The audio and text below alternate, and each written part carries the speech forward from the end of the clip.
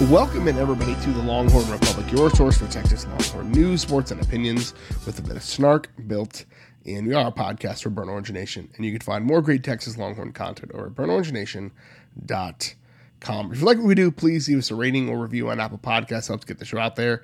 Share this with your friends wherever you found it, whether it was Apple Podcasts, Google Podcasts, Stitcher, TuneIn, Spotify, anywhere where you find fine podcast content. You can find Kyle and myself. Connect with us on social media at Longhorn Pod, Facebook and Instagram, the Longhorn Republic, or shoot us an email, longhornrepublicpod@gmail.com. My name is Gerald Goodrich. I'm your host this week, like I am every week, and I'm joined by a man who's never been more jealous of a listener, Kyle Carpenter. Kyle, how are you? Oh, I'm fantastic. Shout out to good friend of the podcast, David Kwan, who sent a picture from New Orleans, where I've never not wanted to be in New Orleans, before the national championship game. He happened to run into one Chris Beard outside of his hotel. Coach Beard, never turning down a fan, lovingly took a photo with both David and his son Nate. So shout out to the Kwan family, Chris Beard, and being in New Orleans, all things that I love. It was really a triple stack of things that Kyle was jealous of, and so I really wanted to put his misery and his pain out there on the internet. But we're not here to talk about misery and pain for Kyle. We're here to talk about misery and pain for some folks north of the Red River. Texas beats OU in the weekend series, taking in dramatic fashion that Sunday rubber match to win the weekend series. We'll down the 40, we'll burn orange lenses, we'll bang the drum, Godzillatron, all of those fun things that we always do. But let's start with some fun and not so much fun on the diamond. So Texas had to go up to Arlington to take on OU for various reasons, but came out Friday and looked like the Texas of, 45 days ago, and just put it on OU 7-1. Pete Hansen looked like the Pete Hansen that we expected him to be all year, unlike the Pete Hansen we saw last weekend. But Big 12 Pitcher of the Week performance from him on Friday night. Saturday didn't go quite as well, and then Sunday looked to be even worse, but Texas battled back, scoring 11 unanswered runs to roar back from a 7-1 deficit to win that one 12-8, a big weekend for Texas, and hopefully this is a momentum builder. The back half of this schedule is easier than the front half of the schedule, so hopefully this is where Texas turns the corner and looks like the Texas we expected them to be heading into the season. Yeah, I think we're about at the midway point. You could quibble a little bit with that. We're 30 games in. Halfway-ish. Yeah, it's if you go all the way to the championship in Omaha, it's somewhere between like 67 and 70 games, depending if you have to play a couple extra games or not. So not quite halfway, maybe, but certainly halfway of the regular season, or a little bit over. But yeah, so you have enough of a sample size that you can look at the season. The Big 12 is good this year, so there are still some good games on the horizon, but I think this was an interesting one, right? This is their second Big 12 series. They lost their first one where they just had heartbreaking losses in the first two games to Tech. They won the first game in this one, and kind of had a late tough heartbreaker in the Saturday game, and in both cases showed out on Sunday, which I think shows some fight. This one really, if you lose your first two series in the Big 12 to OU and Tech, first of all, Twitter will be unbearable. But it also, it changed a little bit of the narrative of the season, getting that Sunday win, getting that series win, coming back, fighting hard. It showed some Texas fight. It was, all in all, I think, a really good weekend. They just beat what I believe is an underrated, I hate to say that out loud, OU team. I think they're RPI number 20 in the nation. So, they legitimately should be a ranked team who's not a regional host, but on the outside looking in kind of on that group. So they are very good. And they went to a neutral site and beat them, 2 out of 3, and showed a lot of good things and a lot of progress in it. So all in all, I think a good weekend. Pete Hansen, like you said, Pitcher of the Week, Big 12 Pitcher of the Week, did his thing. Tristan Stevens did his. The Sunday starter, kind of the inverse of last weekend when both starters struggled a bit. And Lucas Gordon wobbled a little bit, and we had some of the similar bullpen issues that we've seen flare up. But, all in all, I think the way that they did it on Sunday, the comeback, the fight, leaves a much different taste in the mouth, especially we won't talk about the weekday game. But if they would have lost to both Texas A&M in the weekday game and then lost to Oklahoma in the weekend series, we'd be looking at a much different kind of place. We'd be taking much different stock for this team. They probably, instead of moving up in the rankings to number 7, might have dropped down to number 20. It did matter that they fought back the way they fought back generally, but the way they did, down 7-1 and then winning 12-8. That they just absolutely and it goes to show you, Gerald, I think more than anything, if you remember the Texas Tech football horns down that led to like a 28 point comeback. Similarly, in this one, you had an OU baseball horns down that led immediately to 11 straight runs for the Longhorns. So I will say it to all of the fans, probably the players of other programs who listen to this, because I know they think about Texas all day long. Keep doing the horns down. It nurtures our soul. It's the greatest thing you can do. It obviously causes our players to go on delirious runs where they hold you from scoring and score themselves. I love it. I love that exact thing. Keep doing that. It's great for us. We're not the ones to get offended by the horns down, Kyle. You and I are not those dudes. I think I've told this story before and I mentioned it on Twitter, but like I learned at a young age, thanks to Gerald Goodridge Sr., like don't get mad because the other team's celebrating. Do your job and they won't celebrate. And that's like this, I think the mindset that Texas baseball had on Sunday. This is a team that I think, we talked about it last week, really struggled a bit between the ears. They seem to not be, especially on the mound, and we'll talk more about that in just a minute. But like this is a Texas team that I think needed to prove to itself that it could battle back, and it wasn't the team to give up the leads. It was the team that would force you to give up a lead. And so I think that for Texas is bigger than anything. And we joked about it last week. 12 runs, enough to win a baseball game, come to find out, especially when 11 of those come without an answer from the other team. And so that, to me, again, the bats can support the bullpen as it gets it figured out, because really, you've mentioned it, and I think it's a great way of viewing it. There are 2 seasons in collegiate baseball.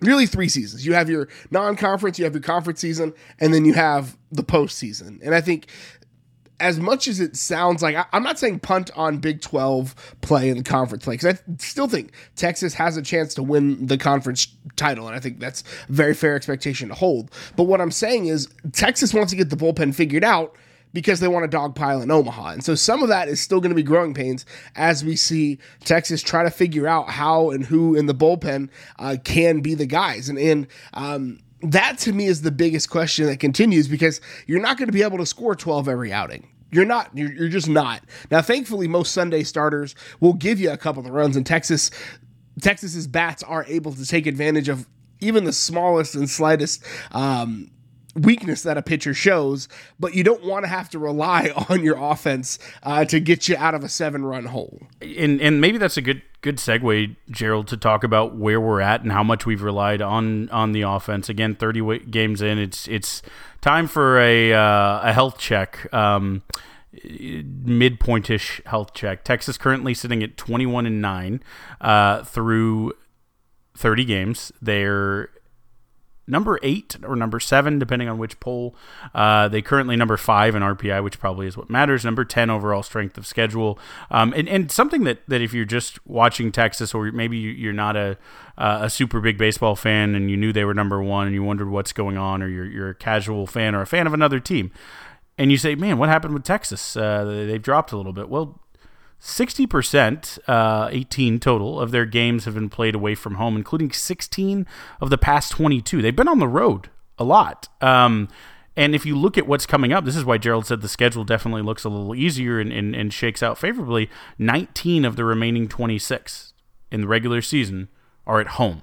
And Texas has been superlative under Pierce at the dish. I mean, they just don't lose hardly ever at home. They don't lose many series at all, but they certainly don't lose many games generally at the dish. So that is a good sign for things to come.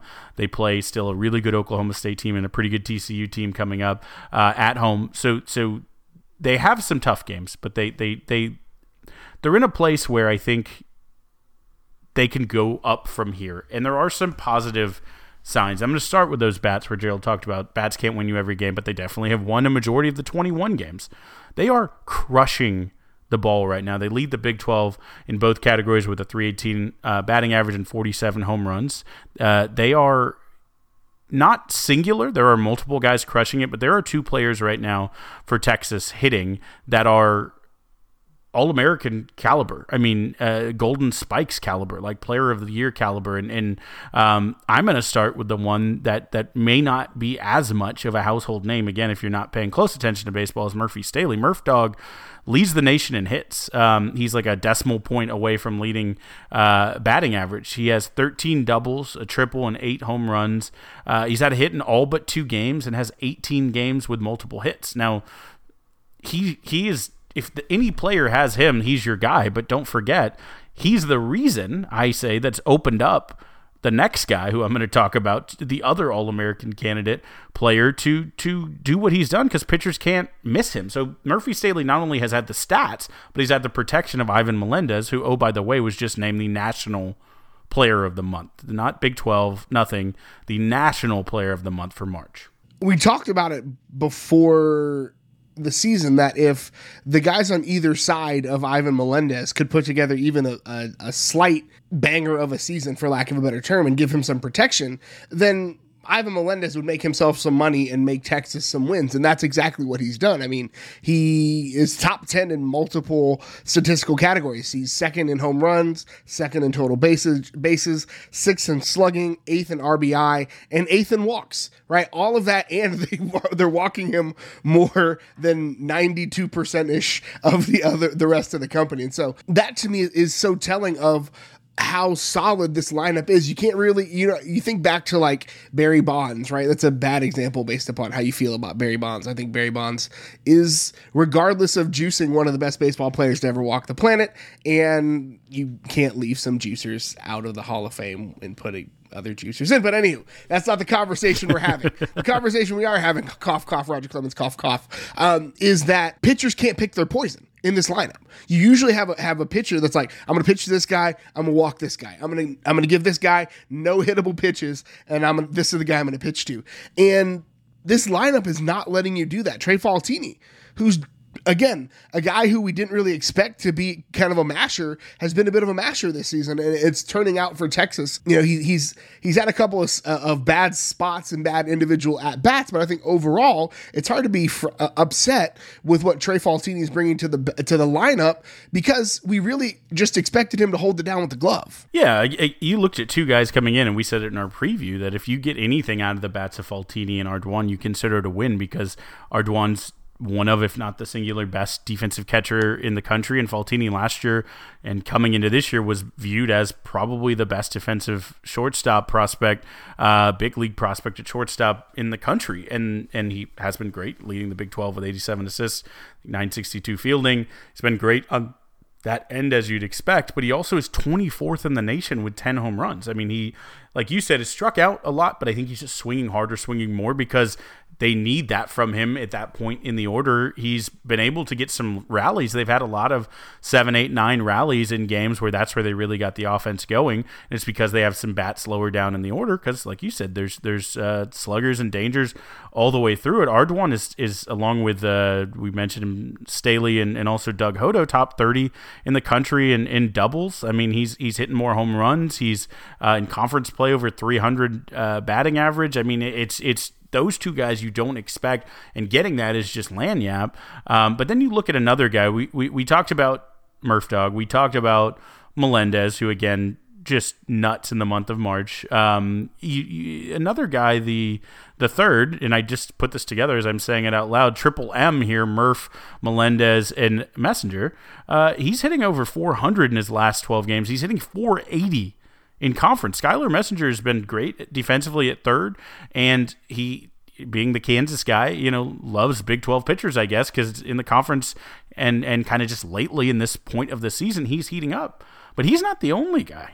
I think Mitchell Daly, who has probably gotten the majority of the ire from fans this year, is finally coming on. 10 of his 25 hits this season have all come this past week. Okay, great. And also his only home run of the season. And then Campbell, who's probably the other guy who people expected more from, who hasn't been able to deliver. He's younger, but maybe people thought this would be the breakout year. I remember saying that on my preview. They've had 3 home runs this season. All of them came in the past week. So they're all coming on when the guys who aren't just the guy, Melendez admittedly didn't have the best series. He had a really key RBI against OU, but he didn't have what he'd been having. He was a little bit down. I think it's just a one-off, but other guys stepped up. Messenger, Daly, Campbell. I mean, those aren't the names. Ardoin. Those aren't the names you're used to necessarily seeing. But I think those guys getting hotter as we head into Big 12. And again, we'll talk about the pitching next. If we can get things right at the right part of the season, if guys are swinging the bat and are hot at the right part of the season, this team has the talent to go all the way. Yeah, and I think we talk about this point in the season. It has to be said that, Texas is number 10 in the country in strength of schedule, and 60% of those games have been away from home. And so, there's part of that is Texas Tech last weekend is a very hitter-friendly ballpark, so those maybe are a little different in Austin. But again, if my aunt had wheel or my grandma had wheel, she'd be a bicycle, right? We can't play that game. But the second half of the season, 19 of the last 26 games will be in Austin, so we'll see how that works out. But we've got to talk about the other side of the diamond, or the other side of the mound as well. Texas playing relatively good from the field. Only 15 errors this year. Silas Ardoin, like you mentioned, thrown out 17. People stealing. Why? That's a wasted out at this point. Why does a coach even call for the steal? Why?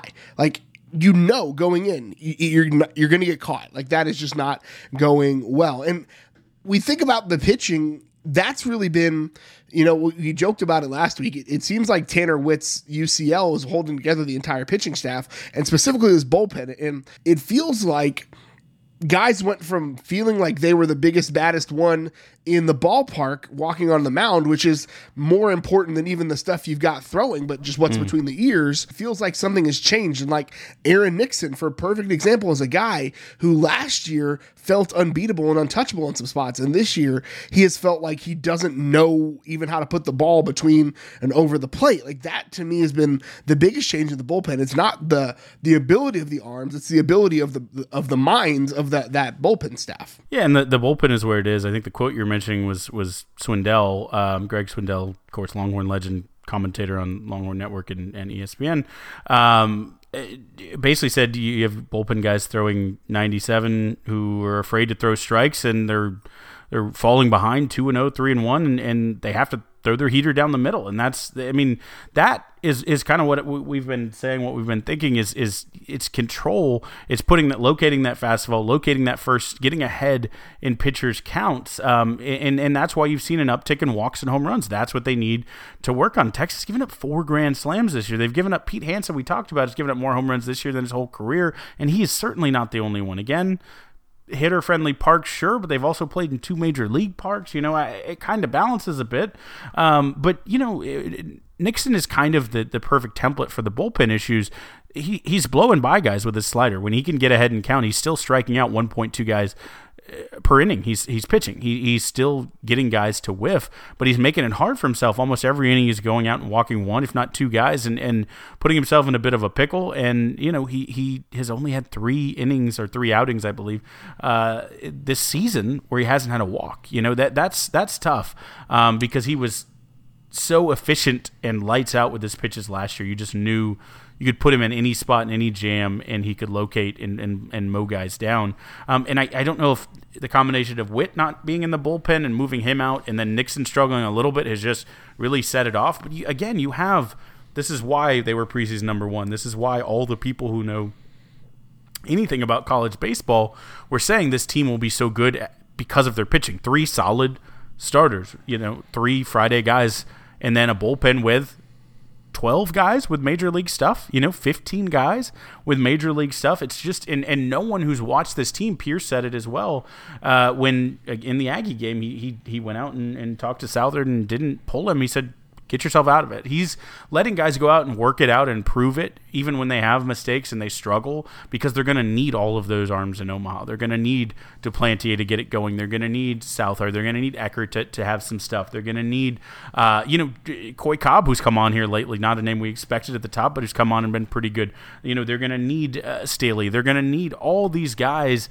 to be ready, and so you kind of work it out, and again, you hope you get right at the right time. But it really seems like it's just a control issue, and if they can get ahead in counts, the stuff that they have is too good to be a 3.55 team ERA. Now that caveat, all of those things said, that's still the best ERA in the Big 12. So we are absolutely pimpling on a prom queen, picking pimples on the prom queen here.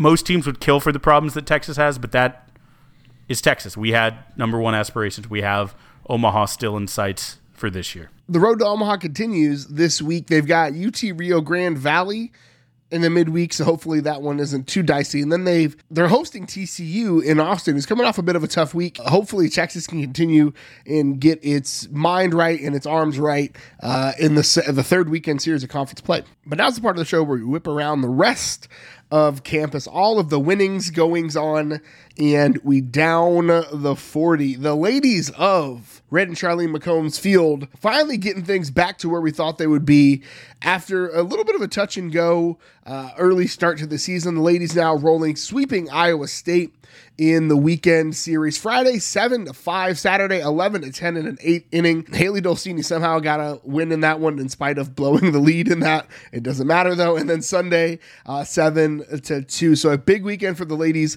to get back in their winning column. Yeah, it looked great. They're 6-0, I believe, to start Big 12 play. So they are again hot at the right time after a really big struggle in the beginning, and that Saturday walk off, especially with the Queen Mary walk off home run to come back and complete the comeback. Just I was watching that, and her quote after the game when they finally got the audio working was she said, I've had to watch Mackenzie.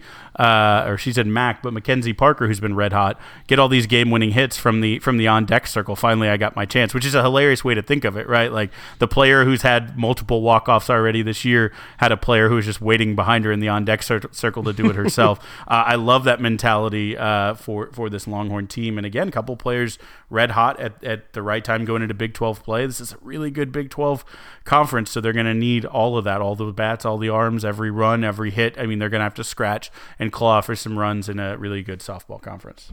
I mean, the Big 12 continues to be like the spring sport conference, right? It's I guess winter technically basketball, but baseball and track and swimming and the Big 12 and like, we're just going to be honest with you. We don't expect them to beat OU. We don't expect them to be within 45 runs of OU on some days. The OU baseball team is on a whole nother level, but as far as competing for the rest of the conference, it's absolutely up for grabs for the ladies. So next up for them, they've got UT Arlington before hosting those OU Sooners this weekend.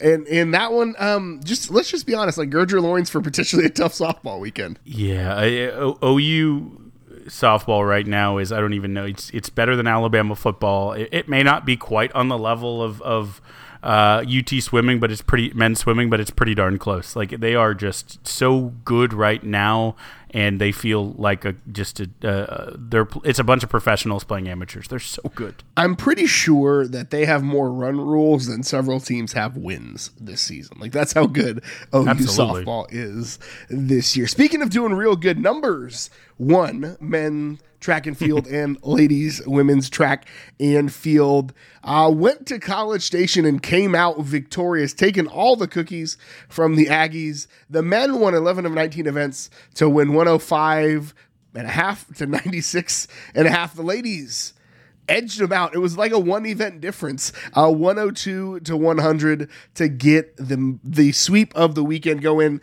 and win the dual meet against the Aggies. Absolutely. And a couple shout outs. The men's 4x4 clocked a 3:02:33 to close out the meet. It was the fastest ever in a collegiate dual meet. Jonathan Jones just continues to do amazing things. He's fast at the 400, at the 800, indoor, outdoor. He's one of the fastest humans on the planet right now. So Gerald just always wanting to give your island boys stand up. A little shine. Trip Prepari just does nothing but win. One of my favorite things was, this was, like you talked about, a really close one for Texas to win on the women's side. And probably, if you look at it this way, the difference could be Tyra Gittens setting a personal best and facility record in the high jump. The 6 feet 4 inches and 75 or 4.75 inches. That's right.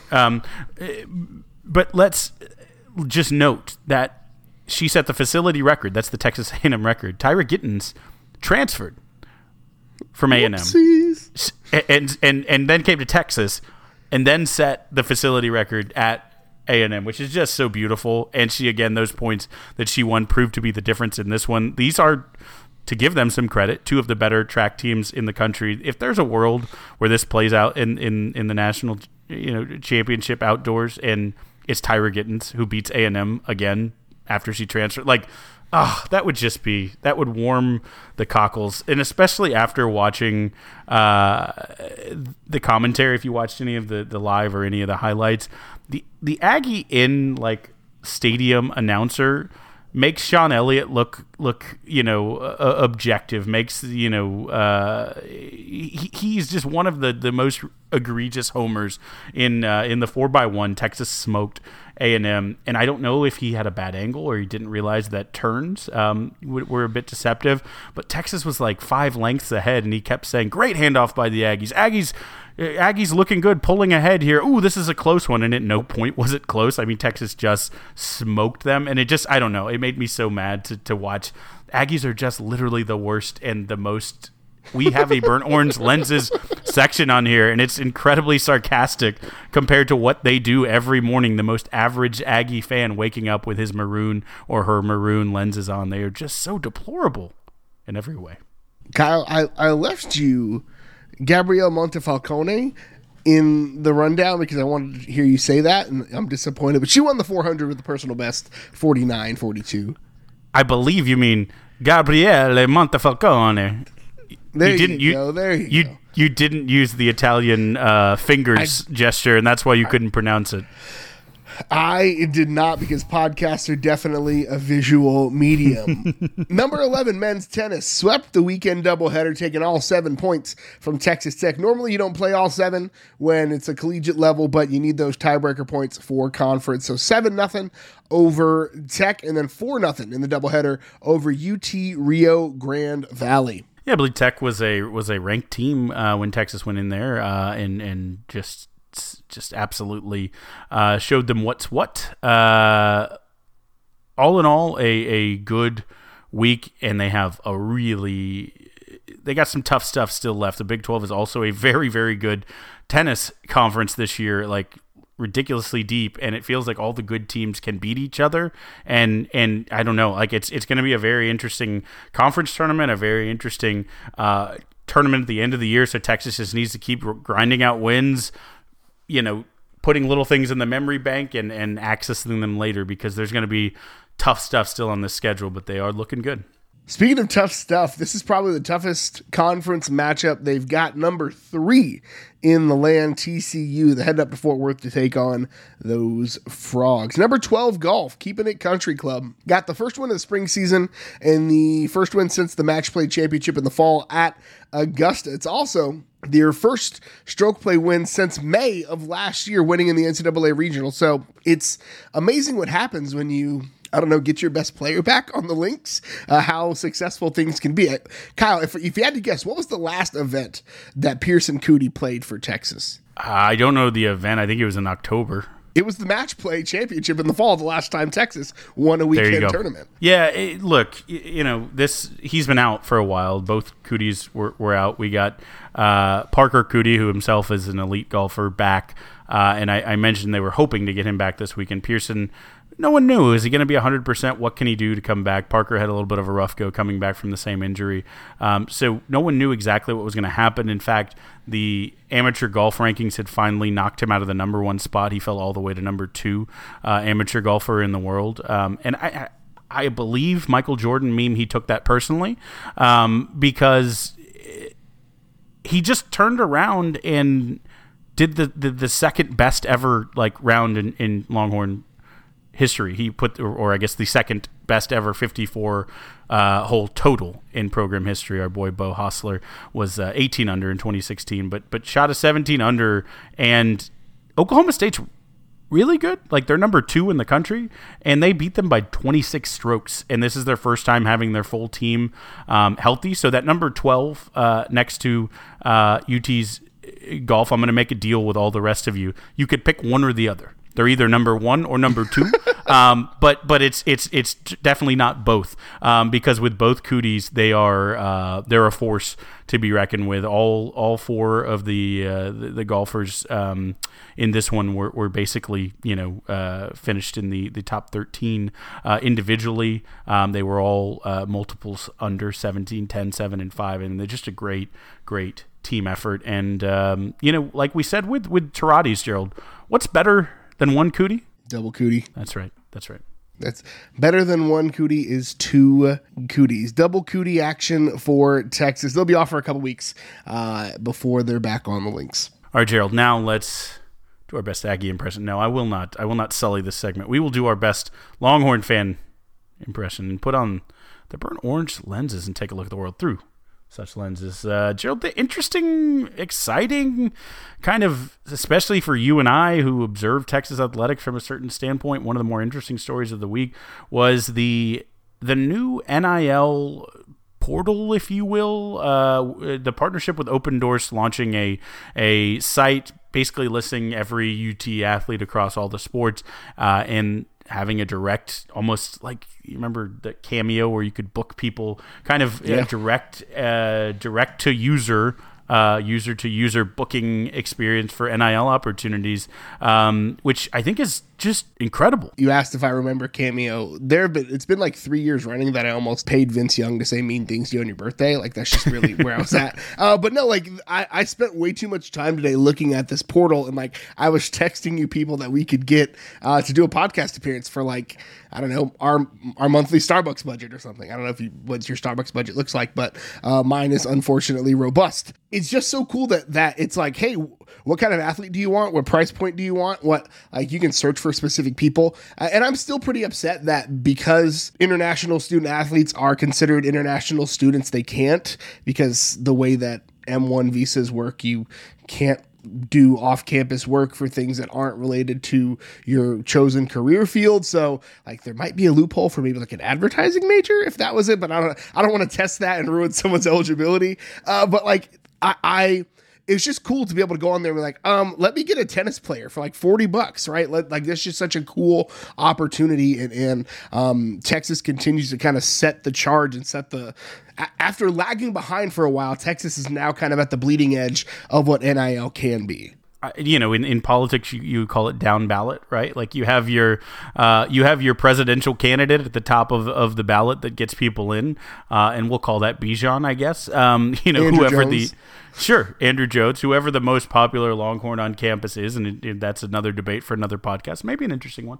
But it's interesting to look down, and there's some absolute monsters, legends, All-Americans, Mount Rushmore quality competitors in their respective sports. You can get, one of the best soccer players in the world, like literally in the world, in Lexi Massimo, who's soon to be like captain of the US WNT. Like, you could get incredible tennis players, Peyton Stearns, Sia Moliab, Trip Perry. I mean, we talk about on this podcast a lot. You could get Mary Iacopo or Lauren Burke or Mackenzie Parker or any of these softball players. We talk about a lot of these athletes because we think that sometimes it doesn't get the shine necessarily, the trickle down shine, if you will, to keep the politics theme running, for some of the other sports. But we have incredible athletes. That's how you win a Directors Cup, with All-Americans, with legends, with future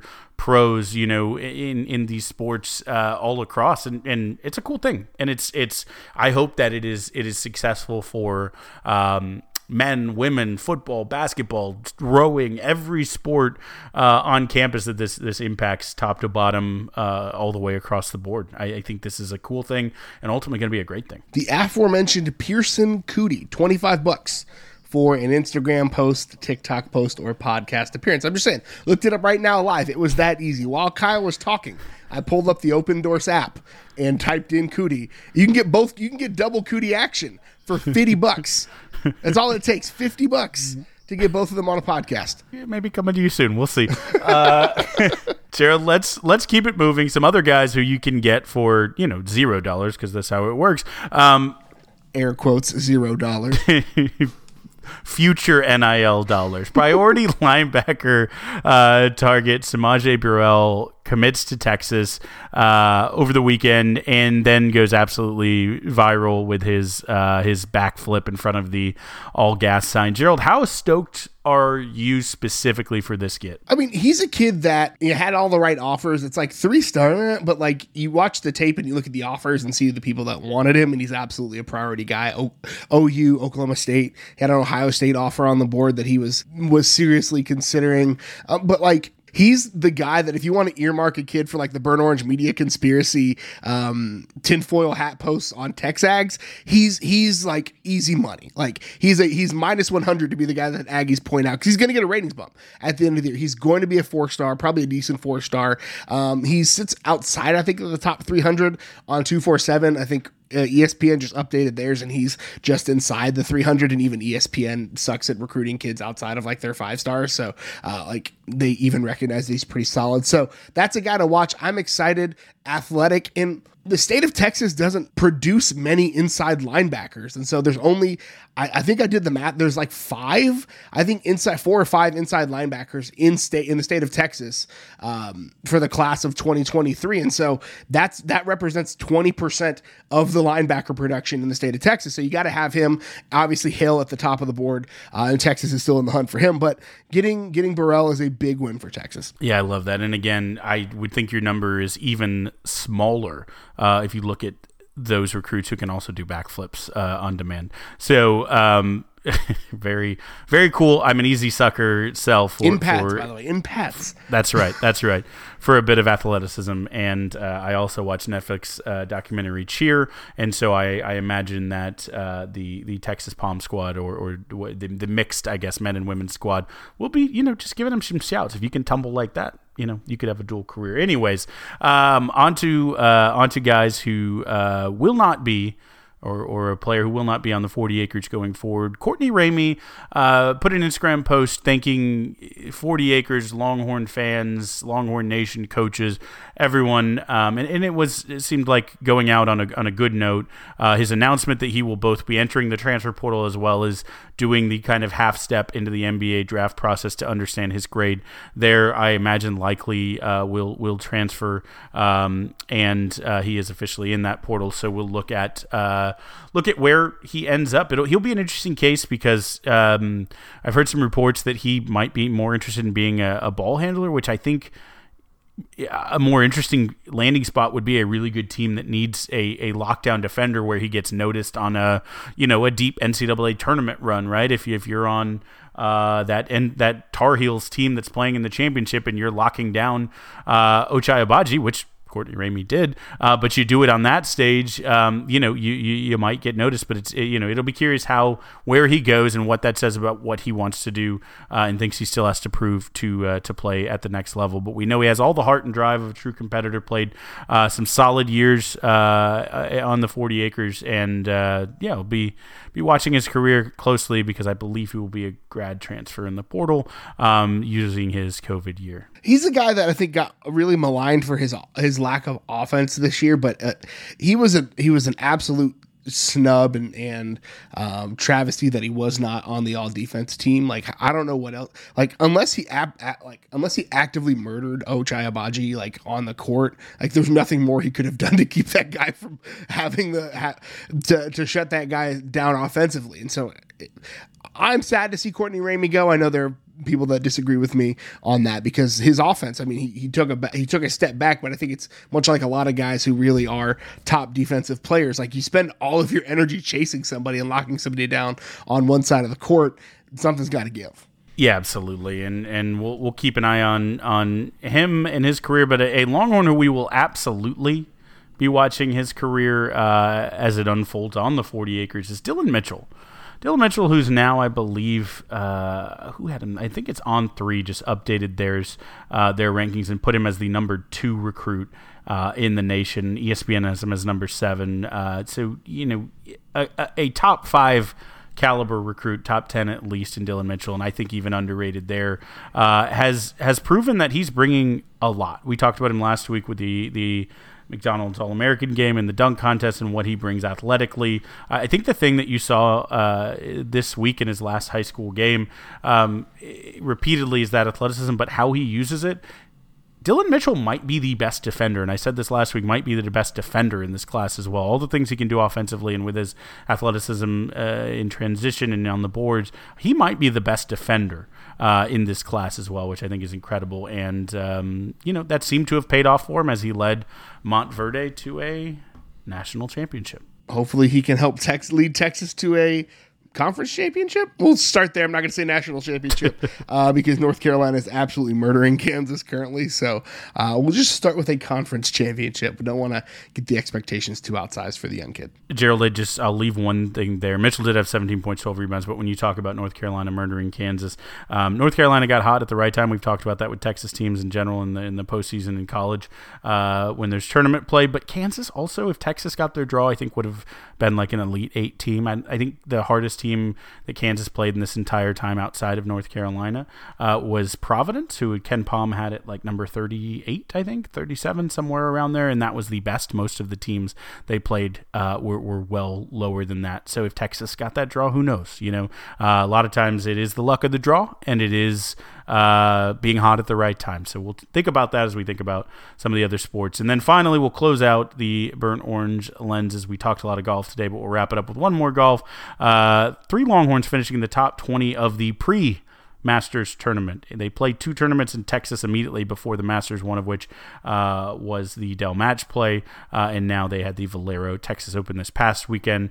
Bo Hostler and Dylan Fratelli both looked like they might win. Hostler ended up finishing 4th, Fratelli tied for 8th, but Jonathan Vegas as well, 18th, so 3 top 20 finishes, and the hottest golfer in the world, new number 1. Scotty Scheffler did not play in this one, but it'll be interesting if any of those guys, any of those Longhorns, when you in your Masters Calcutta pool and you're looking at the odds where they sit, but I bet Scheffler is top 5, top 6 these days. Gerald, let's move it on to Godzillatron. What have you been watching on your giant screen?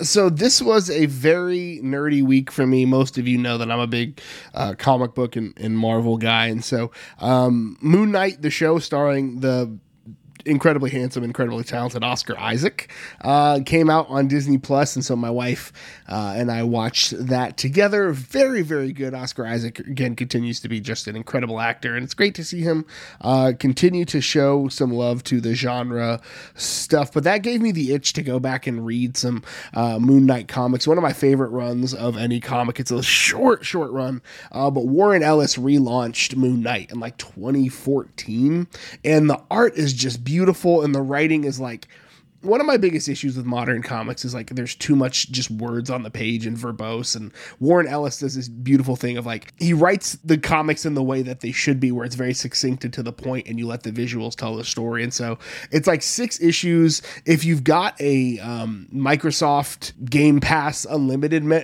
membership, you get 3 free months of Marvel Unlimited currently right now. It's a deal going on. So like if you're interested in that kind of thing, check it out. It's completely free, but it's the Moon Knight run from like 2014 or 2016. Warren Ellis wrote. It's really, really good. I've just never been a comic book guy, but I feel like I could be talked into trying it. I have stagnated a little bit with my own book reading, so maybe I need something else to jog my brain here. I've been just swamped at work, and the idea of reading something has not, after hours, has not been the most exciting.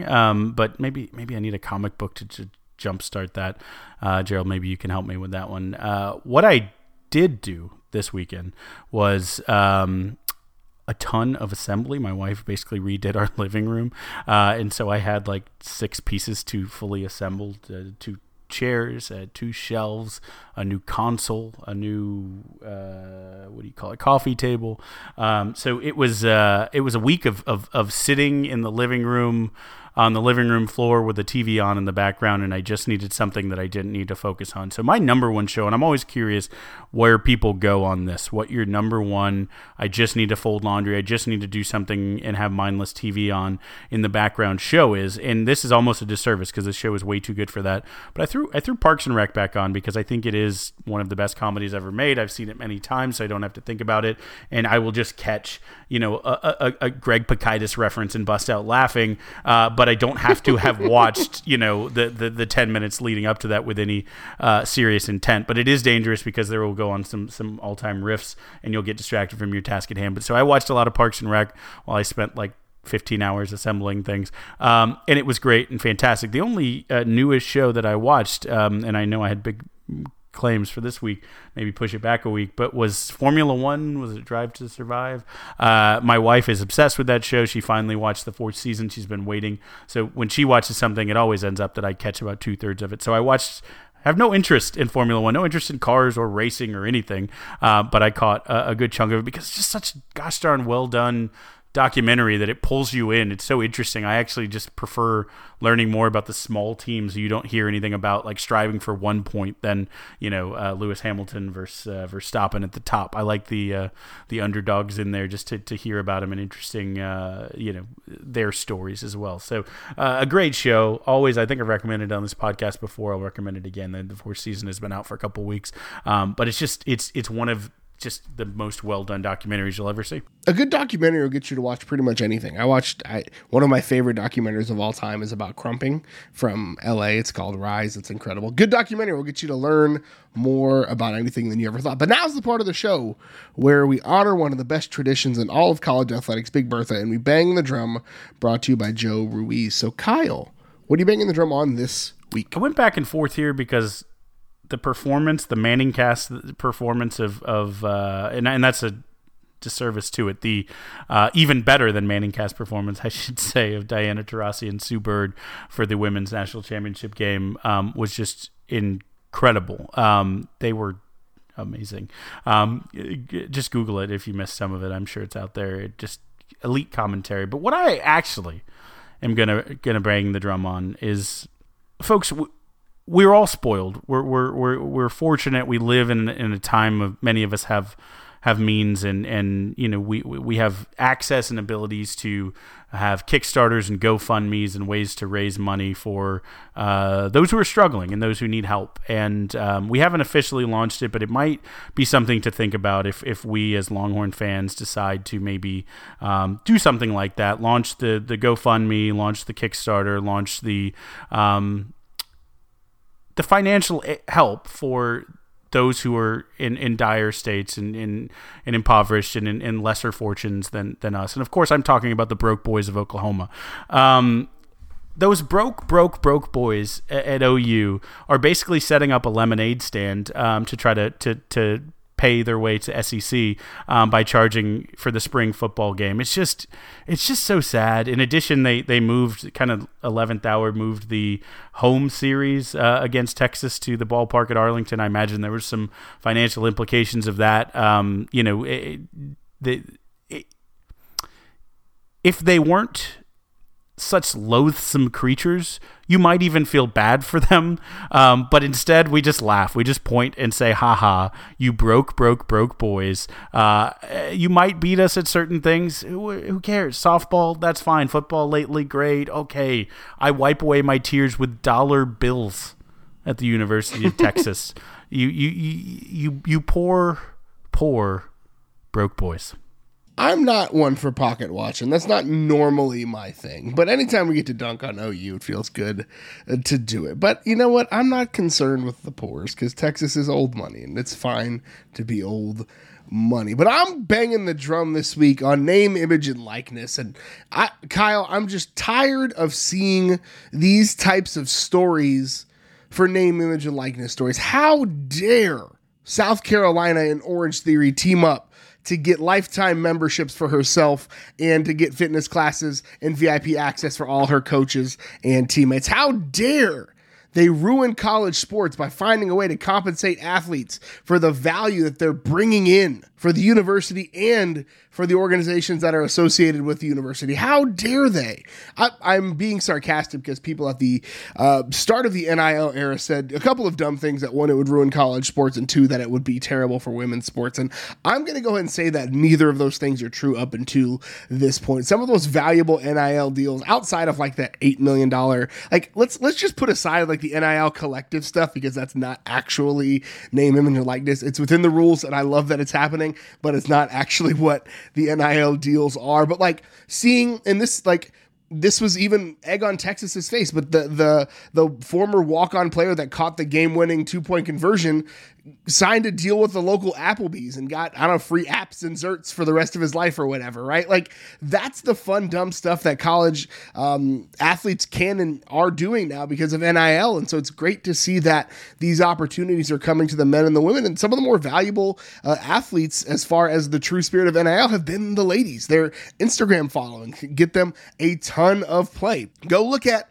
the numbers on the NIL site. Like, leave like Jamal Charles and them outside because they're like $1,000, $1,200. But like, look at the actual on-campus athletes, and the ladies have some pretty big numbers next to their names. And so the NIL opportunities for student athletes, I love that this is capitalism working as it should, where people are able to capitalize on the work and fruits of their labor in a way that's not exploitative. And so that is, if capitalism is going to be our system, then this is how it should run. Let the people go into the market and peddle their wares, and people like Kyle and I will find people that we can afford and have them come on our podcast and talk about how great we are. Agree. Also, is it NIL is it considered NIL if Hubert Davis never has to buy a drink in Chapel Hill ever again after ending Coach K's career? I don't know. I don't know if that's NIL. I still need to look at the rules. But I think you're right, Gerald. It is fantastic. I love,